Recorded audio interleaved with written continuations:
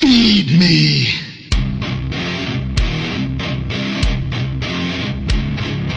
Feed me more.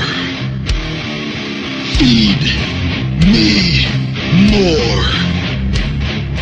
Feed me more. Today is October 2012. Listening to Free Edition on freeeditionfodder.com and also available on iTunes. I am Ben Turpin, and I am going to look at this past Sunday's WWE Extravaganza Hell in the Cell 2012, which I was fortunate enough to be in attendance for. And I really thought this was the epitome of the worst kind of show, and that there was nothing overly bad to be entertained about, and there was nothing really good about the show, and there was a lot of dull moments, and makes for a dull show, unfortunately. Although there were some, I guess, positives to take out of this show. Not necessarily take out of it, but there were some positives on the show. Orton and Del Rio was every Del Rio 12-minute, 13, 14, 15-minute pay-per-view match that I've ever seen. I always feel like there's a higher ceiling for Del Rio, but other than the match with Christian at Extreme Rules last year, and maybe one or two of the Cena matches and the Punk match from Survivor Series, but even that only went, I think, like 15 minutes, and I think probably both of the one notable Cena that I remember, because I know there were some three-ways, so I'm getting stuff confused, were all barely like in the 15-minute range.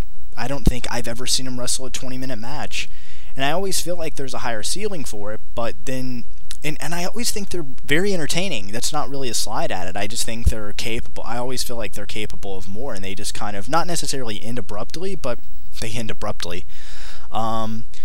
There was a couple nifty spots in this match. I thought Del Rio doing the double stomp, which I don't know if he's been doing that. I don't really watch television, and I've probably seen him do it, I just don't remember. And then I thought the finish, they had the hiccup in the middle of the match, and then the only other notable thing was the finish, which I'm not sure how it came off on the broadcast. I've heard it came off kind of poorly. From where I was sitting, it was awesome. My observation was it completely went over the crowd's head. So the move itself didn't really get a reaction, but the finish did. The tag title match, I was surprised to see this second on the show. I mean, once the finish happened, it kind of made sense with this finish here and the finish in the main event to kind of space out kind of the shady stuff. Having said that, the tag that went on after it was in the middle of the show with the 20-minute match after it and another title match right after it. So I think it just makes the tag titles look kind of what they always are. You know, you hear from time to time kind of a re-emphasis on the tag division.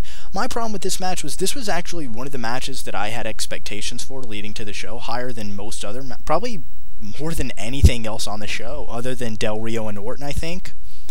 And they just had a 13, and I hate to use it because it's pretty much cliche at this point, but they had a 13-minute TV match, you know?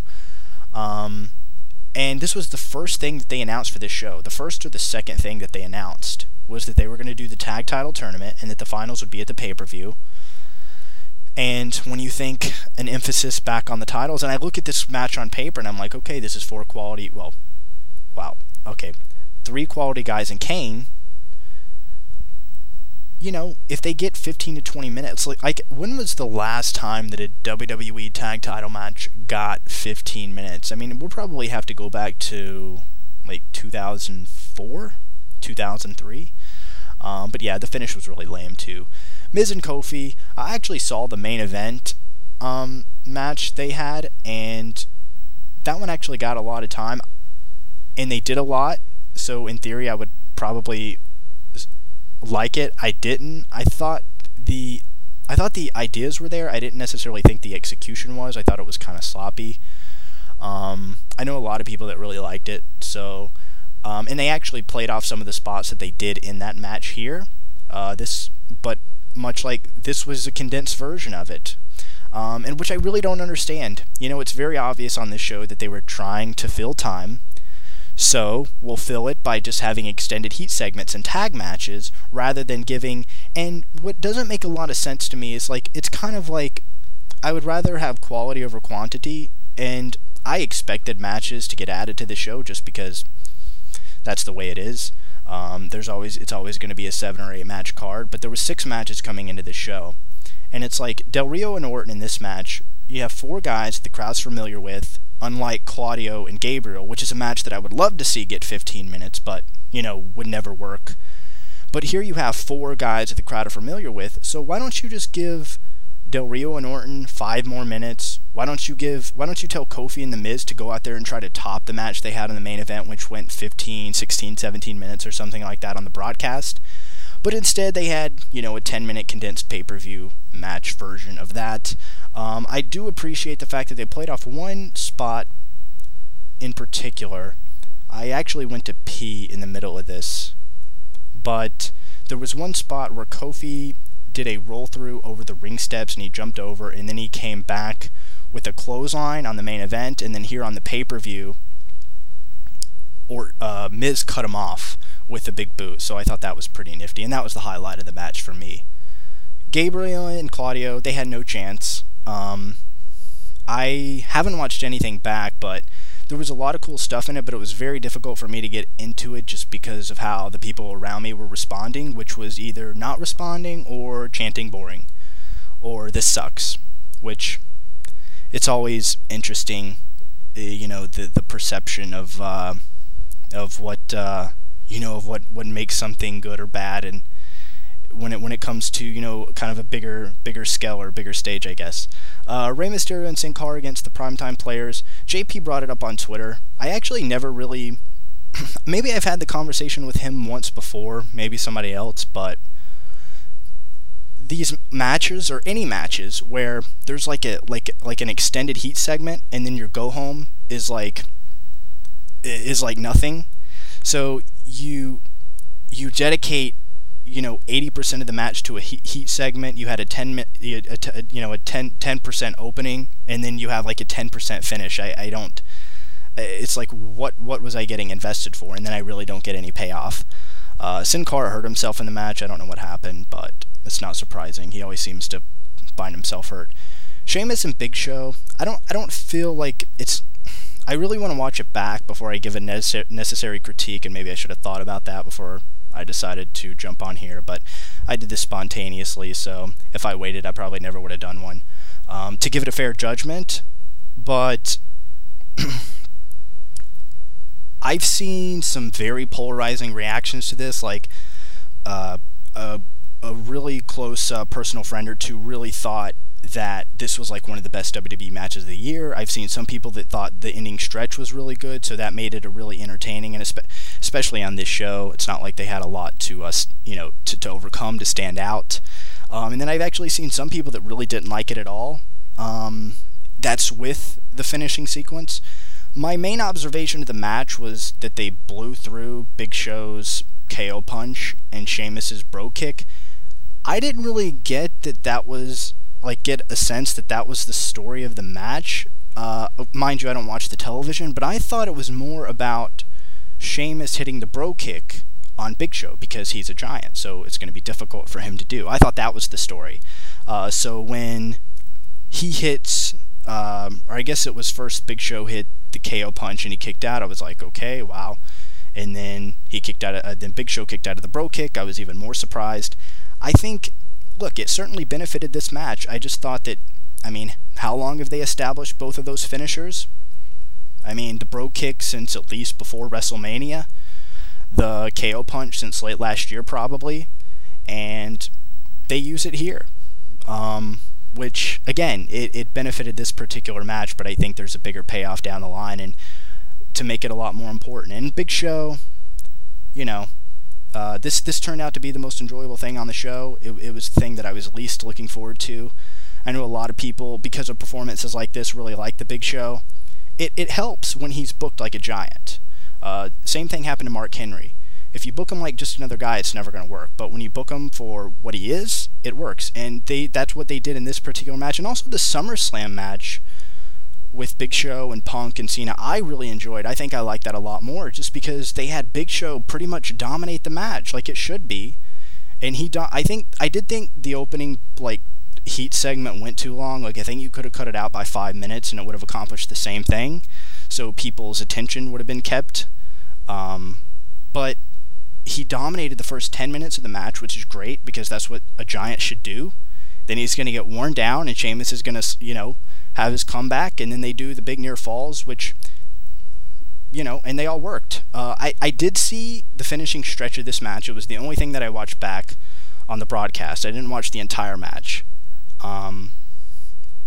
And I felt like the heat didn't really translate that well because I thought the crowd was going absolutely bonkers for this. And I didn't think the crowd was as, I was there. I'm not trying to defend the crowd. I get on a lot of people's cases at shows they attend where they make stupid comments. Just, hey, because I was there, right? But so it's always better when you're there.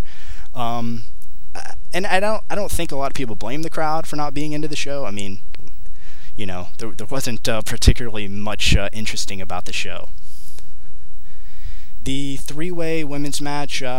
Women's matches, unfortunately, I don't know if it's because they have a new agent or what the case is, but they're not as bad as they were 2 or 3 years ago. On paper, with Caitlyn in this match, you expect it to be really, really bad, and you actually look forward to that because, again, at least I can get some sort of entertainment out of it, but instead they just had like a okay match. Eve completely missed the finish when she did the senton or front flip, I don't know what you call it. She completely whiffed it. I don't know if that came across on the broadcast, but yeah, this was just there, like every women's match. Punk and Ryback, the one appreciation I can take away from this is that historically, you're going to be able to look back at this show and say, hey, that was the show that Ryback was in a Hell in a Cell in the main event, challenging for the WWE Championship against CM Punk. Remember that? And maybe a lot of people won't remember it, but I think I always appreciate wrestling for those types of things because it makes a show unique, whether it's for the better or worse. It's something that'll stick out. And in a time when I think there's just way too much repetitiveness, I appreciate these types of things. And I thought there was a genuine kind of intrigue, whether it's good or bad, into what the outcome of the match was going to be. They booked themselves into a corner, and I don't want to go over the same things that everybody else has said on Twitter or, that I've heard elsewhere, but, they booked themselves into a corner, and they had to find a way out. There was probably better ideas, sure, but, it's, they got to keep Ryback strong, I guess, and then, they tried to give you a little bit of a payoff with, or at least something to be, happy or excited about with going up on top of the cage and Ryback murdering the ref and CM Punk. And so the show, probably the worst pay-per-view this year. I think, unfortunately, there seems to be like this real disparity in like WWE it's either like the matches that are supposed to deliver are really delivering, or there's just like these basic matches. And it's kind of a recent trend. Like, I was really giving the WWE a benefit of the doubt, because I thought they were having good shows last year, and I think Extreme Rules was obviously awesome this year, but this year again has been kind of more miss than hit. But SummerSlam was a total house show, and again, I don't want to use the cliche, but it's like Raw. You have these matches, and it's been a problem for way too long, and it's probably always been a problem, but not really, not in the 90s, because it wasn't possible because of how television was booked. But a real issue is how TV matches turn out better than pay-per-view matches. Better than anything on the pay-per-views, and it's happened so frequently, and now there's just no difference between what the standard of a television match is and a pay-per-view match now. There's not, the gap has kind of closed a little bit. And it's weird because I watch Miz and Kofi have a 15-minute match on the main event, which was compelling in the idea. I still wasn't really into the match as much as a lot of other people seem to be. And then they just work a basic match here, and I don't know, it just, why exactly are you paying for it? Because it's a show, right? And that's why you pay for it. With that said, I want to thank you for listening, freeadmissionfr.com. You can follow me on Twitter, @BenTurpin. tweet me. I'm on it quite frequently. With that said, I'll probably be back with sometime this weekend with the Dragon Gate USA. I'm actually going to miss Massachusetts and New Jersey, but hopefully they'll have the replays up, and we'll do an audio on them early next week sometime. But I will be able to see the Deer Park show live, hopefully, as long as the building didn't float away. And with that said, again, I'm Ben Turpin, and I'll talk to you again real soon.